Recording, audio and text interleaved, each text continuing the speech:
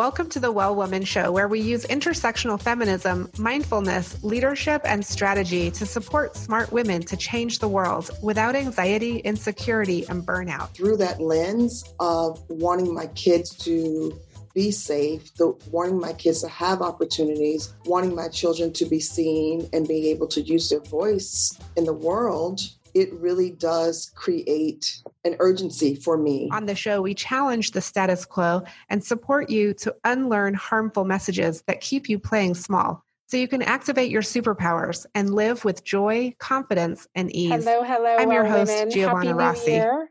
I hope you're all staying healthy and well. I have a few things for you today, including a guided activity at the end of the show to release 2021 and power up for 2022. Make sure to listen to the end of the show for this powerful guided activity. Today on the show, I interview Dr. Traci Baxley, professor, consultant, parenting coach, mother to 5 biracial children, creator of Social Justice Parenting, and author of Social Justice Parenting: How to Raise Compassionate, Anti-Racist, Justice-Minded Kids in an Unjust World. An educator for over 30 years with degrees in child development, elementary education, and curriculum and instruction, she specializes in diversity and inclusion, anti-bias curriculum, and social justice education. On the show, you'll learn a quick tool you can use right away with your kids and family members, how belonging is at the center of social justice parenting, and one thing to do before a challenging conversation or meeting. But before we go to the interview, I want to share a project I've been working on with a local Girl Scouts troop. It's actually my daughter's Girl Scouts troop, and I have the great privilege and honor of working with this group of 4th and 5th graders who are working on a project to raise awareness about energy efficiency and protecting the earth. They're earning a leadership award related to energy,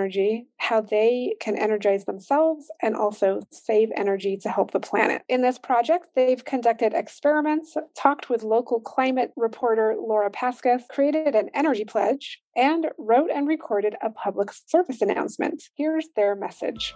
We want to conserve energy for future generations. We want to save the world so we have a planet to live on. We may not be Wonder Woman. We can help save the world. Here are some things you can do to help. Recycle plastic, paper, and cardboard. Turn off lights. Turn down the thermostat and use more blankets. Don't use the dishwasher, use the sink. Recycle. Go play outside. When you're done using something, turn it off. Eat less meat, ride your bike, or take the bus. When you're done using something, turn it off. Don't use the dishwasher, use the sink. Play with your friends and siblings instead of playing on a device. Turn off water when you're done washing your hands. Use electric cars if you can. We want to conserve energy for future generations. Turn off the sink and TV. We want to save the world so we have a planet to live on. Install solar panels. This message was provided by the Girl Scouts of Troop 10573. For more on their project, look for their PSA in Zounds, KUNM's monthly radio highlights. All the information shared today can be found at the show notes at wellwomanlife.com/radio. The Well Woman Show is thankful for support from the Well Woman Academy at wellwomanlife.com/academy. I'm speaking with Dr. Traci Baxley. Welcome to the show. Thank you, Giovanna. Thank you for having me. It's so great to have you. And I am interested in just having you share with listeners, who are you in the world today, Dr. Baxley? Yes, I guess I always start with being a mother. That's the most important role in my life. And I am also a professor and a consultant, and I work with families and organizations and corporations on all things belonging. I do a lot of diversity and inclusion work, anti-racist parenting work, and hoping to support families as they are working on how to create belonging in their homes or workplaces, really to make the world better. Yes. And you talk a lot about belonging, and we'll get into some of that. But I just want to comment and ask you, you started out with describing yourself first and foremost as a mother. And I just think that's so interesting and admirable, because I feel like a lot of professional women are pressured to not have that be a primary identity.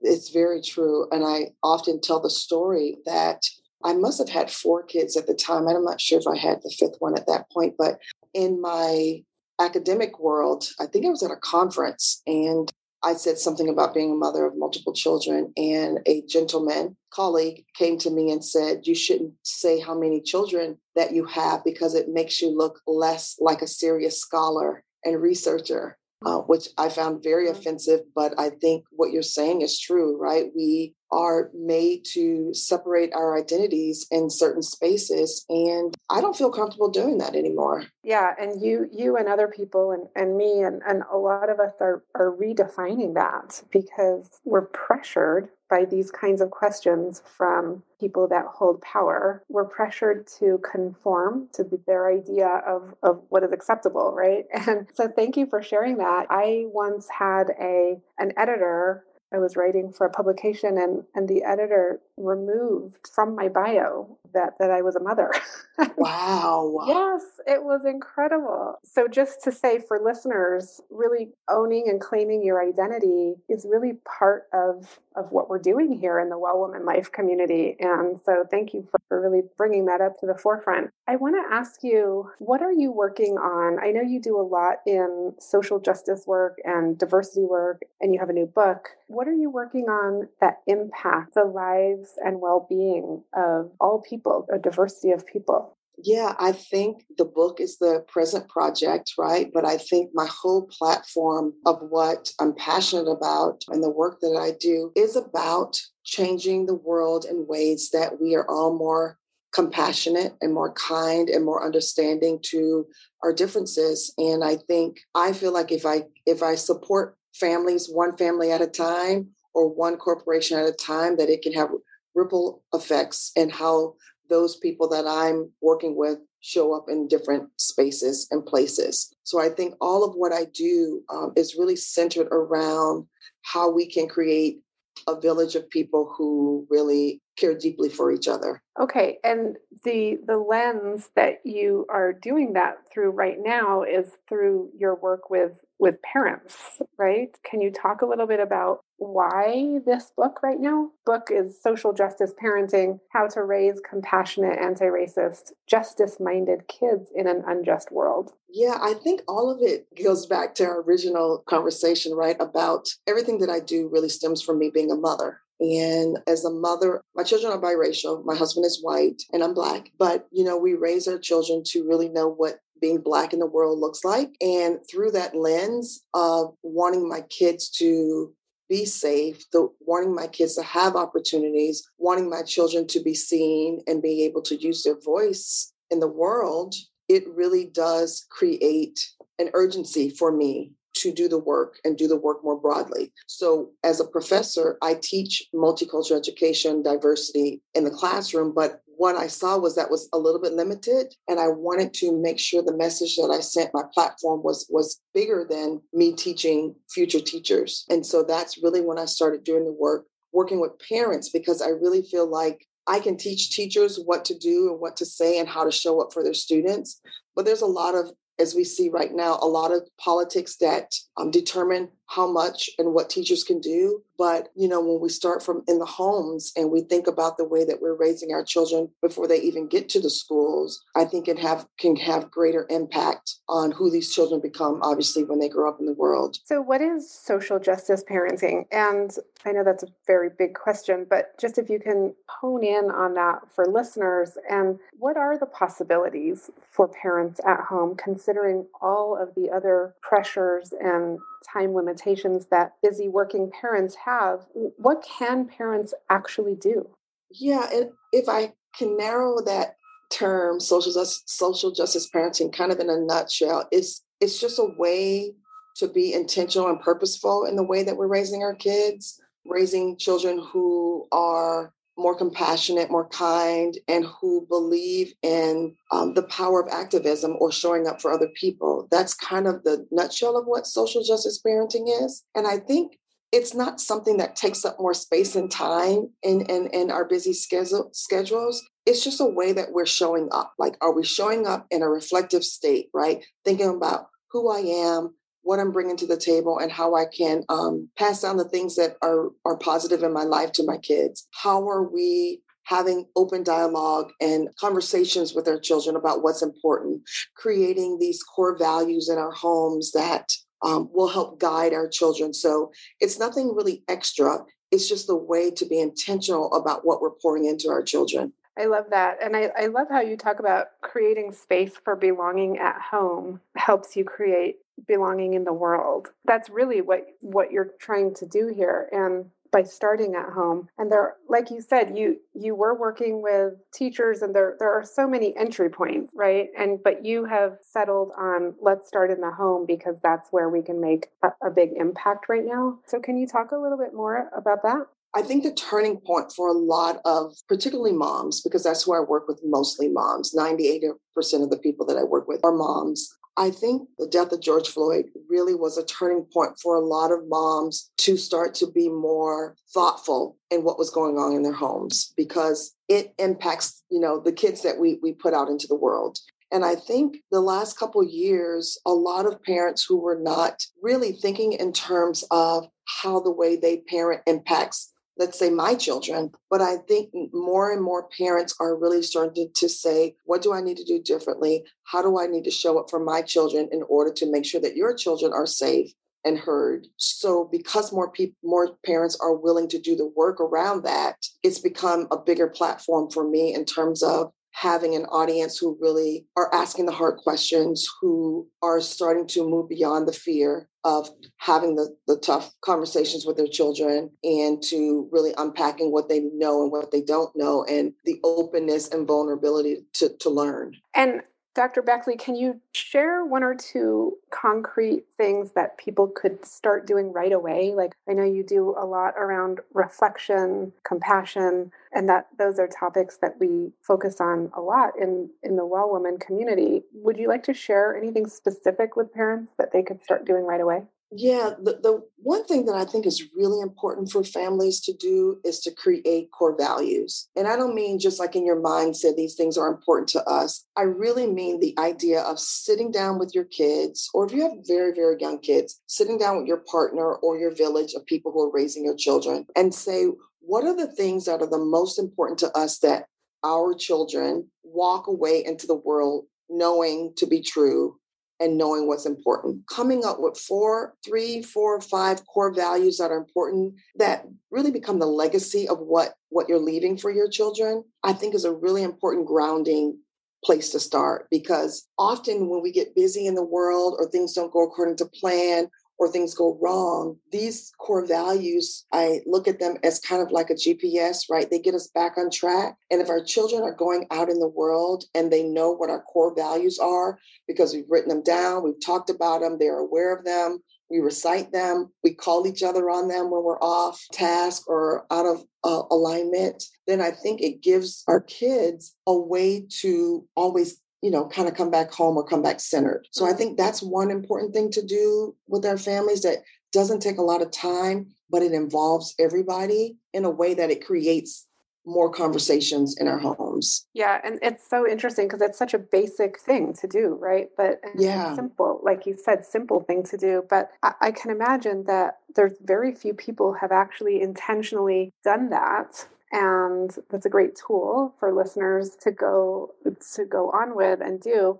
And it really helps, like once you have those core values in place, it helps with navigating issues or challenges that come up throughout the day or the week, because you can always refer back to your core. Yes. It's like a grounding, isn't it? Exactly, yeah. And it regulates my behavior. So if I'm screaming at my kid about something, I am conscious, okay, how does this align with our core values? This is not the household that I want my kids to come out of. So it makes me more mindful when I'm out of alignment and how I need to get back. Okay, I'm speaking with Dr. Traci Baxley, author of Social Justice Parenting, and we'll be right back. Whether you're just starting your journey or you've been on it for months or even years, the Well Woman Jumpstart is a great place to begin. You might want to know, what's the outcome? How will I benefit from this? If you want to reach the income, impact, or intimacy goals you have, you can jump right in with this awesome jumpstart. You'll learn what your unique superpower is, which is super important for everything else you'll be working on in your life. You'll learn proven tools tools to address your particular challenge. You'll get real clarity about your life and your big goals and challenges. And you'll get to talk to me, Giovanna, one-on-one, and I'll give you feedback and insight specifically on your goal or challenge. If you're ready to jump in, go to wellwomanlife.com/jumpstart.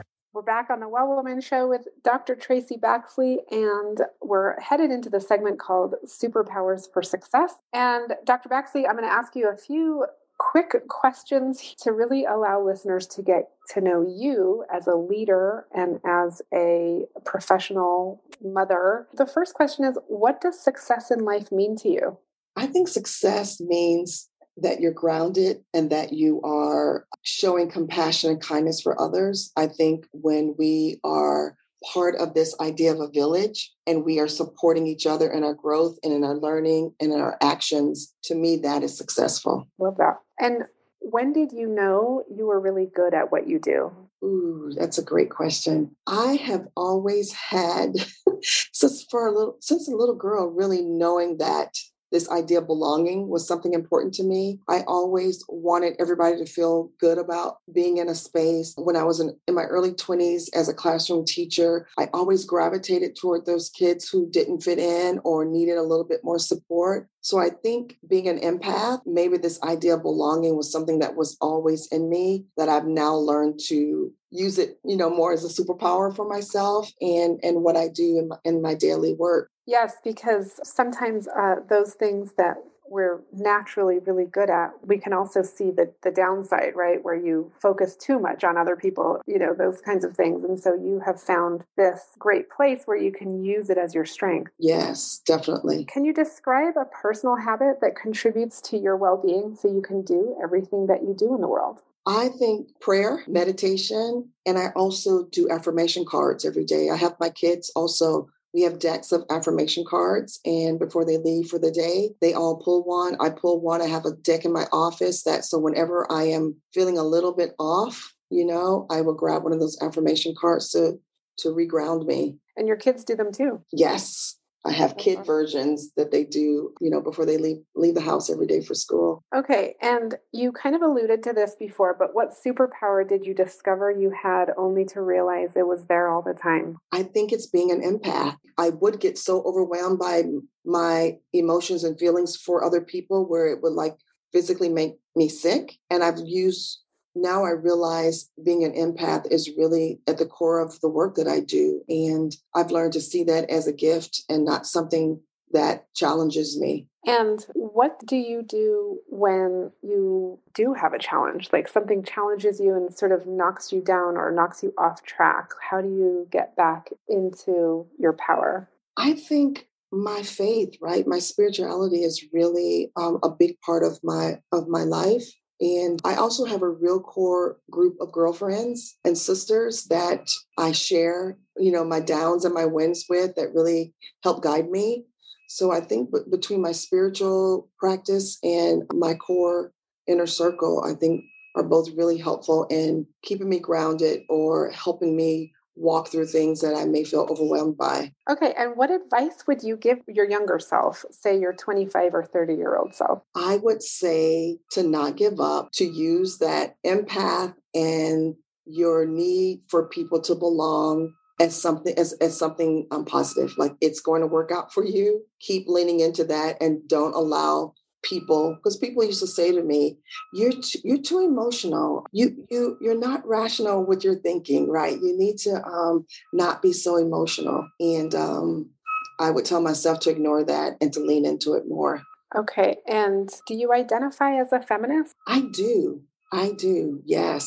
I think it means that, I think the first thing it means to me is that supporting women across the board, right? I think sometimes certain groups of women are often left out of the conversation. So I think it's really important when we talk about feminism, we're looking at trans women, women of color, and that everybody's included in the talk around women's rights, women's equality. And I think it means that allowing women the chance, the space, the voice, right, to be heard, to see women's knowledge and their experiences as real. And that should be part of the conversation and normalized in our society. And how have you had to navigate that throughout your own career and your developing you're a professor and all of the rest of it? How have you had to navigate that? Yeah, I think one thing that I have this really great group of colleagues, there's 4 of us. And before we go into meetings, before any big decisions are made, the 4 of us get together to map out what the meeting is going to look like for us. How are we going to support each other in that? How do we lean in when one person is saying one thing? So having other women who have the same ideas to really kind of band together and create a force. It has been really important. And then the other thing, I think, just as a Black woman, really allowing and supporting other Black women who are coming up after me to have a space and to help mentor and guide. I love both of those, but I just want to touch on the first one, lining up allies before you have your, important discussions and meetings. That is so smart and a great takeaway for people. And so people who hold power generally have been, white men historically. They have had no problem doing that, right? In various ways that are seen and unseen. And so you're calling out we can do that too, and we can organize ourselves and go ahead and do it. Absolutely. And we've had to do it in ways that we knew certain males in our college or department would take over the conversation. And so because we know the dynamics, around us, we would even plan when you say this and he says that, I'm going to come in with this. So we literally have a plan going so that the conversation that we're trying to have is a conversation that is being had, or if one of us needs to make a point, that the other one supports it and backs it up so that it's heard more than once. And it's been very effective. Yeah, that's great. That's such a great example of putting that into practice and how to do that in your workplace. And Dr. Baxley, what are you reading right now? What is on your nightstand? I just finished Tarana Burke's book on her. Oh, yes, it's so good. And right now I have On Being Human. It's up next for me.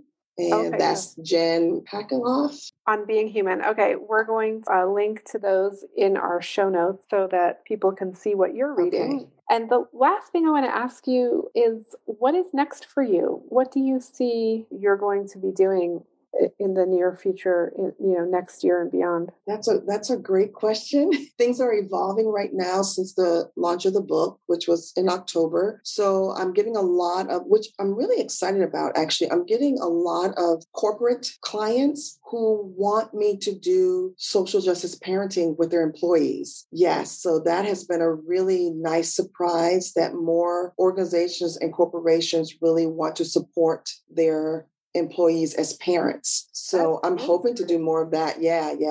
That's been such a pleasant surprise. Yeah, because for a long time now, corporations have supported, employees with leadership training or those kinds of things, but rarely going into their personal lives. And they're big companies. It's not even small businesses. They're corporations. I think the pandemic has helped with that too, right? Because we're on the phone or on Zoom calls and our kids are walking behind us, or you hear the dogs. And I think it really has humanized people and their identities more. And leaders are now seeing the need to support their employees as humans, right? Yes, and that includes being parents or caregivers. Absolutely. I love that. That's a great place to leave this, and we will be looking out for your next work. And thank you so much for being on the show today. Thank you for having me. Now, you may be feeling pressured to make a vision board or create a plan for 2022, but I'm here to give you permission to slow down, take a breath, and let's release 2021 before we power up for 2022. You can actually take all of January to do this. I want you to ease into the new year and not feel like you must start crushing goals. So I'm going to lead you through this guided activity, and it's 4 steps to release 2021 and power up for 2022. First, we're going to reflect on 2021, and you can take some time to do this. Come back to this recording later. You can go to wellwomanlife.com/275show. So reflecting on 2021, what did you do that most felt like yourself? Where were you and what were you doing when you felt most in your power? What were you doing in your most powerful place? And so jot those things down and really reflect on where you felt like you were most in your power and you felt most like yourself. This is going to be a clue to you for where to focus for 2022. Second, let's celebrate. Celebrate the wins, small and large. And for some people, just maintaining and managing and getting through 2021 is a celebration, right? So write all that down. Write all of your wins down. What are you celebrating? And find someone to celebrate with. If it's your partner, a friend, share these celebrations with somebody. It's really important. The third is to release 2021. So what are the things that you want to let go of, put behind you? These can be projects, these can be people, relationships that you want to release, things that are taking your energy that are not serving you. And so just really releasing all of that. And so really spend some time journaling on this and then deciding what are the 3 to 5 things, or maybe you have more, that you would like to release and not take with you into this next year. And fourth and finally is power up. So this is where we've reflected, we've celebrated, we've released, and now we're powering up with a big vision for what you have for your life. It's a vision that could be so exciting and big that you're almost afraid to say it out loud. If that's the case, then I want to encourage you to say it out loud. Say it now, write it down. If you can imagine it, you can create it. It might be outside your comfort zone, and that's okay. You'll get there by articulating it and identifying resources you need to support yourself to get there. Resources can include practical resources, emotional resources, and also skills building resources. So this was just a short guided activity for you to release 2021 and power up for 2022. If you want to learn more about this process or engage more with the community on this, contact me, or you can go to the Well Woman Academy. We do a lot of this work in the Well Woman Academy, and I look forward to seeing you next time.